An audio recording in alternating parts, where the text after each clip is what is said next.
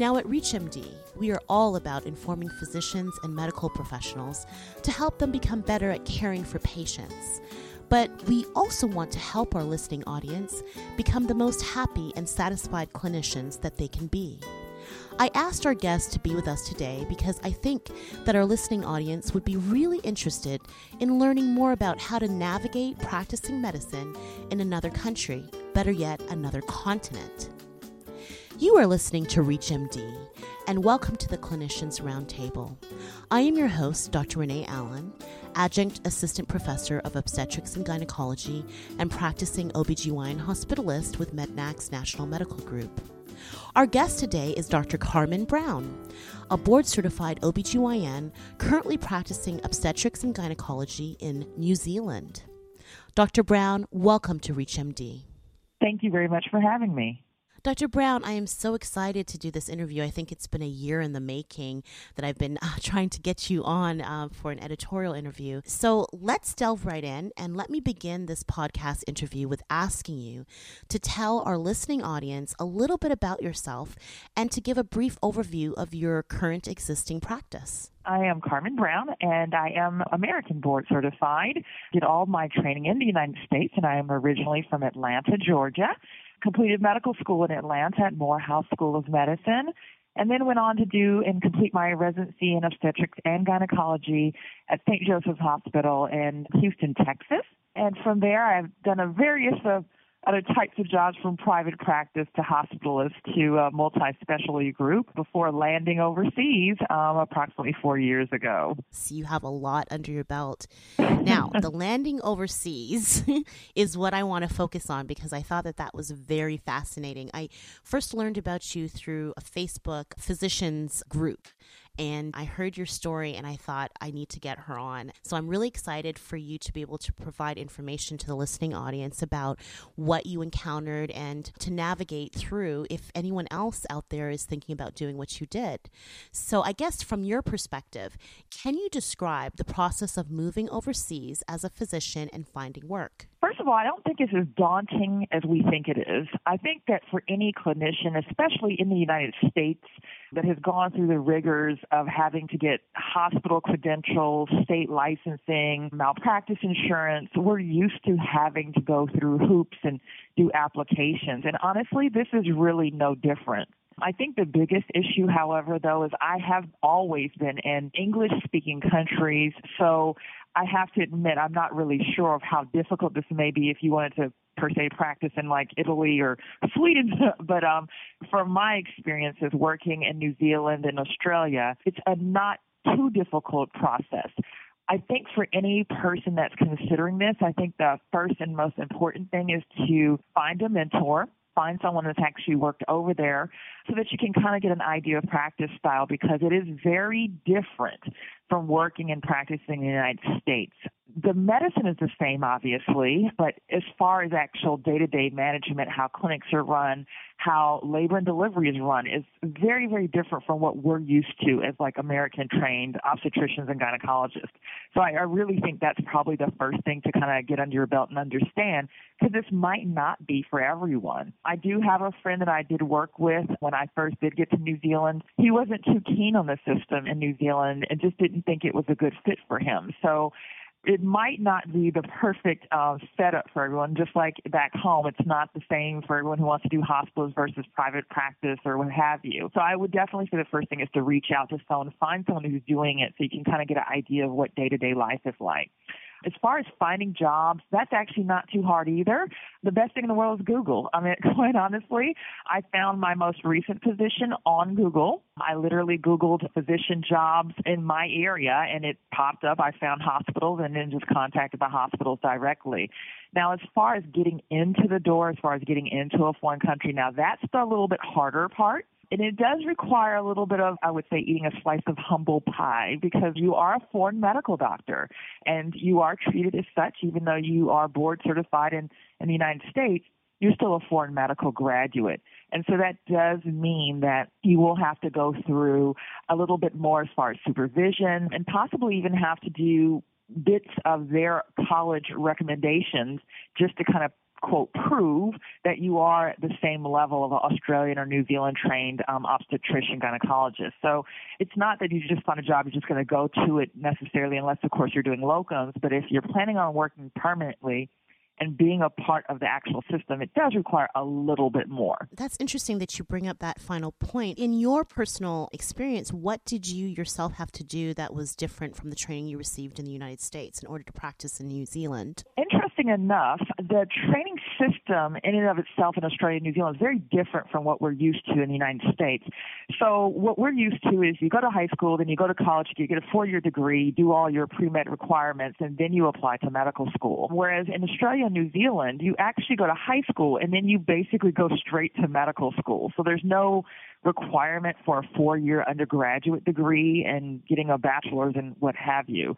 So therein lies the difference in that there's going to be intrinsically more years in their actual training, and their residency is also longer than ours. So they not only consolidate all of the basic medical sciences and everything in those 6 years of medical school that they do, along with the medical school classes that we all take, but after they finish medical school, everybody is usually required to do 1 or 2 years basically as an intern, and then they apply for like residency. Now, the obstetrics and gynecologic residency here is 6 years long.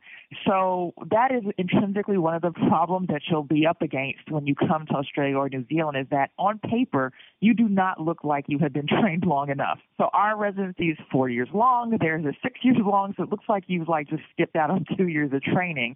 So that was one of the biggest issues, having to prove, of course, that your 4 years in the United States is equivalent to 6 years in Australia or New Zealand. So one of the things that we usually have to do, and I say usually because I'm sure there might be another physician that's working in Australia or New Zealand that might not have had the exact same path I took. But for me, coming in as a board-certified OBGYN, I had to submit an application to the Royal Australian New Zealand College of Obstetrics and Gynecologists with basically a review of my training, kind of explaining to them exactly what rotations and things I did for my 4 years of residency. I also had to list the hours and the types of things that we did. And then I had to basically provide them with kind of almost like a patient list, so progress procedure log, if you will. And then I actually had to do an oral examination in front of a board with, I believe it was 3 physicians and one of the midwife representatives, where I basically reviewed my history. We also, of course, went through patient scenarios. So it's very similar to what we experience as our oral boards in the United States. So I basically did their procedure for oral boards and basically defending my history, my training. And the outcome of that is I got boarded in Australia and New Zealand. So I'm not only a fellow of the American College of OBGYNs, but I'm also a college of the Royal Australian New Zealand College of OBGYNs. That's amazing, Dr. Brown. Congratulations to you. Wow, I'm impressed. Thank you. I know how stressful it was to be boarded in this country, so you basically had to do it all over again. And what was the time gap between being boarded in the United States and then being boarded in New Zealand? Oh, that was, I did my boards in the United States, that was in 2006. So I did the one in New Zealand in 2011. So it was 5 years. You need to pat yourself on the back. Yeah. Yeah. And I have one other quick question. I know that you said it was 6 years for New Zealand OBGYN residency training, 4 years for us. But do they do as many hours as we do in the 4 years? Absolutely not. They do not, which is honestly one of the things that I love about the system. Seeing it now as an outsider with fresh eyes, I definitely see the benefits of their system and how it works so very well in their particular society. So they do not do anything near the type of hours that we do. So I kind of, quote, grew up in residency before the ACGME duty hour restrictions came in. So you were doing like 100, 120 a week. Yes, exactly. We were doing 1 in 3 call, 100 hours a week easily, that type of thing. So this was before the 80-hour duty work week was instituted. So right now in New Zealand, Australia, the maximum is usually about 56 hours a week maximum that they can actually work. So that's actually, to me, like a, quote, normal job per se. But if they thought it through, it makes sense because it would probably take you 6 years to do that if you're doing 50 to 60 hours a week. To do that if we did it in the United States. Exactly. Yeah. I'm raised in Toronto, and so the Canadian OBGYN residency is 5 years, and they work, I think, about 55 hours as well, too, during those 5-year periods. So, and it works out equivalent to be the amount of hours that we work in the 4-year period. So I'm familiar with that. So that's interesting that you're bringing that up, too. Right, exactly. If you are just tuning in, you are listening to the Clinicians Roundtable on ReachMD, and I'm your host, Dr. Renee Allen. And today it is my pleasure to have Dr. Carmen Brown, a board-certified OBGYN practicing obstetrics and gynecology in New Zealand. So, Dr. Brown, at the first half of the interview, you told us about yourself and your background, and then that what you're doing right now, that you're working abroad in a different continent, and what you had to go through in order to do that. And I thought that was just wonderful. Thank you so much for explaining it in such great detail.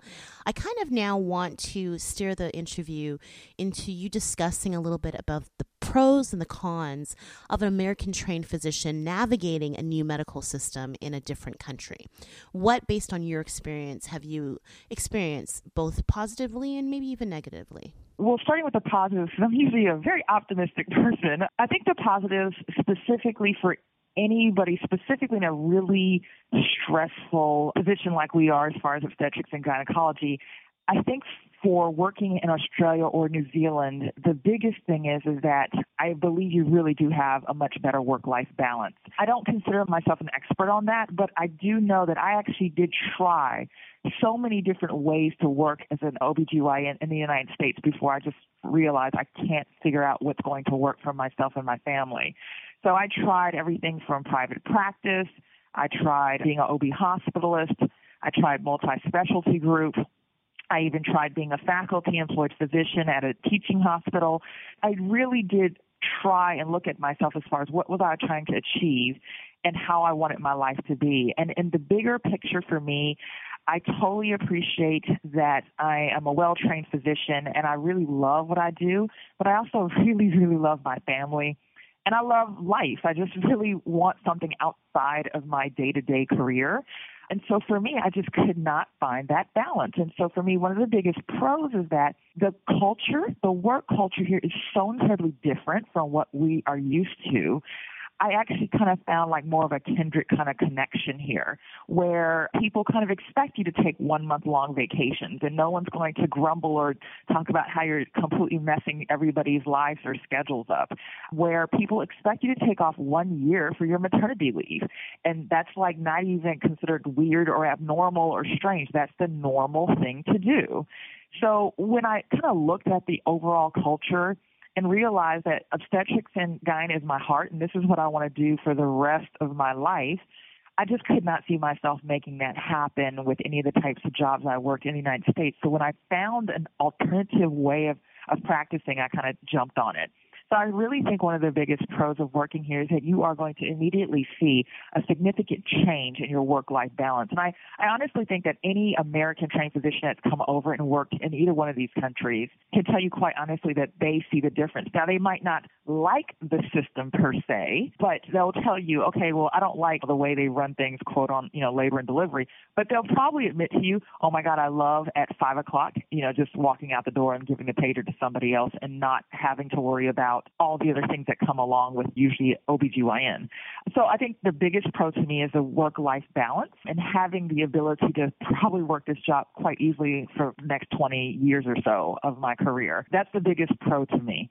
As far as the cons list is going to sound a little bit longer, and it's once again not because it's negative, but I really honestly believe that for any physician, we're so type A, we look at things critically, and there are things that you're going to have to seriously consider. Once again, the system is very, very different. Working in Australia and New Zealand is so hard to explain because it's not at all like anything that we've experienced. You would probably know a little bit more because you have a history in Canada, and so we're working in socialized systems. And so in the United States, we're not used to that format.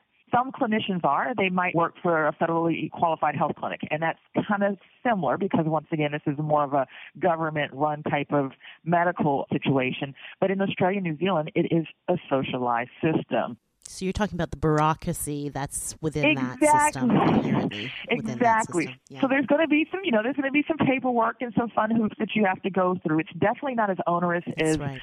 dealing with insurance companies and prior authorizations and things like that in the United States. But there's definitely paperwork and hoops and little bits that you have to go through. So those are the things that you might not be all that keen on, especially if you're coming from a private practice when you have billers and coders to do everything for you.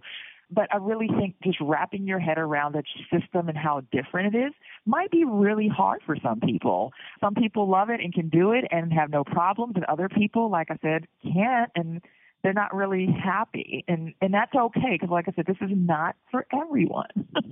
Do you have anything more that you want to add? Because you've given a lot of information already about the pros and cons. Interesting enough, a lot of people ask me when they talk about working, quote, far over here, do you miss your family and friends? And of course, I miss my family and friends and those types of things. But interesting enough, I actually see my family more living overseas than I did when I was in the United States. Interesting enough, when I was in Phoenix, Arizona, working at a large hospital, I only had a couple of weeks of vacation a year, and I actually saw my family who lives in Atlanta maybe, I think, a week out of that entire year. I honestly had issues. I felt really bad about it, not because I didn't get a chance to see them that often, but I felt like I really wanted to go and do other things, but I felt like, oh, God, I only have 3 weeks of vacation. I really need to go spend some more time with my family.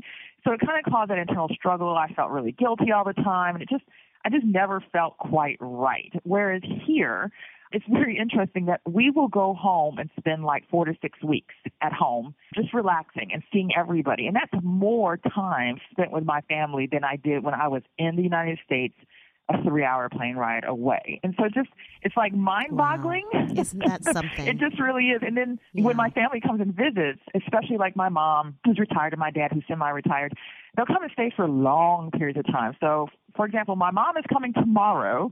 She'll be here with me for 3 months. So that's like mind-boggling. That just never would have happened in the United States. So it's not been painful for us. Like I said, for some families, I can definitely see this being like a big hiccup. Then that kind of is a great segue to this next question. Can you talk a little bit about what it's like to be a physician expat? And I like that term, physician expat, working on a entirely different continent while having a family. Both your immediate family that's there with you now, and then also your family that's still abroad here in the United States. Support, obviously, is very important, whether you're at home or abroad.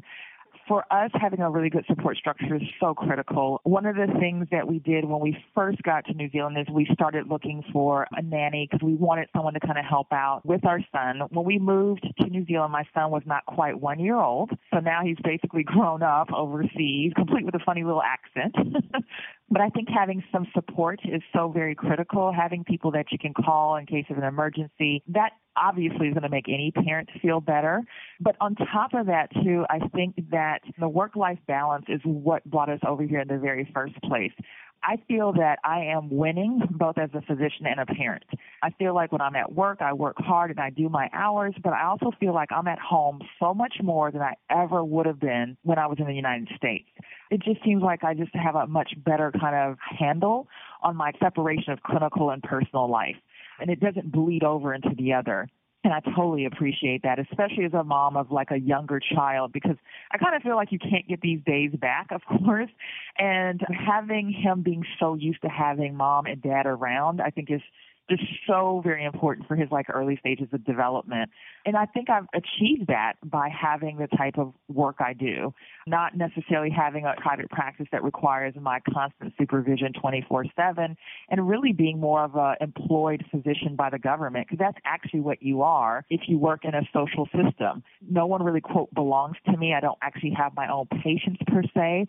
I am a government physician. I take care of women really well when I'm at work.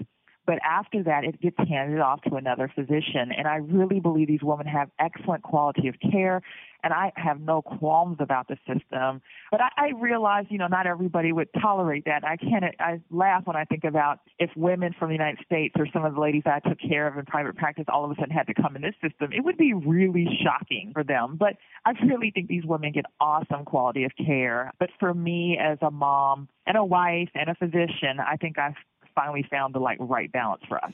Dr. Brown, in these final few moments of the interview, is there any other further information that you want to convey to our listening audience or any final points that you'd like to make? I was actually inundated with a lot of questions and queries about moving overseas. I didn't really think it was that odd or big of a deal, but I guess it was, just talking to, other physicians, other specialties, not even OBGYNs. And there are quite a few of us working over in Australia and New Zealand. Actually, quite honestly, there are a lot of American doctors in New Zealand. So it's not as big of a secret as I think a lot of people think. And it is definitely doable. But because there's been so much interest from just people calling me, reaching out, that type of thing, I was told by one of my friends, you should possibly write about your experiences. And so I'm actually in the process of writing a book about what it takes and how to find a job working in Australia and New Zealand, since I have experience with both countries, and kind of talking about navigating the system, how to do applications, finding jobs, and basically all the things that we talked about today. So I am diligently working on that, and hopefully this is going to be something that's an ebook and self-published. Hopefully it will answer a lot of questions and kind of make it seem like it's not as a kind of a weird kind of possibility, and maybe some people will be interested and get a chance to actually do it, give it a try. Yeah, I'm sure that the information that you'll provide will simplify the process and not make it seem as daunting, because you've been a very excellent guest providing. I think that this is a rich and very informative editorial interview. Thank you so much, Dr. Brown. You're welcome. Many thanks to Dr. Carmen Brown for providing our ReachMD listening audience education on how to navigate practicing medicine on a whole other continent. Dr. Brown, thank you again for your insight. It was my pleasure. Thank you again for having me. I am your host, Dr. Renee Allen. To download this podcast and others in the series, please visit reachmd.com. We encourage you to like, share, and comment on this episode. Thank you for listening to ReachMD. Be part of the knowledge.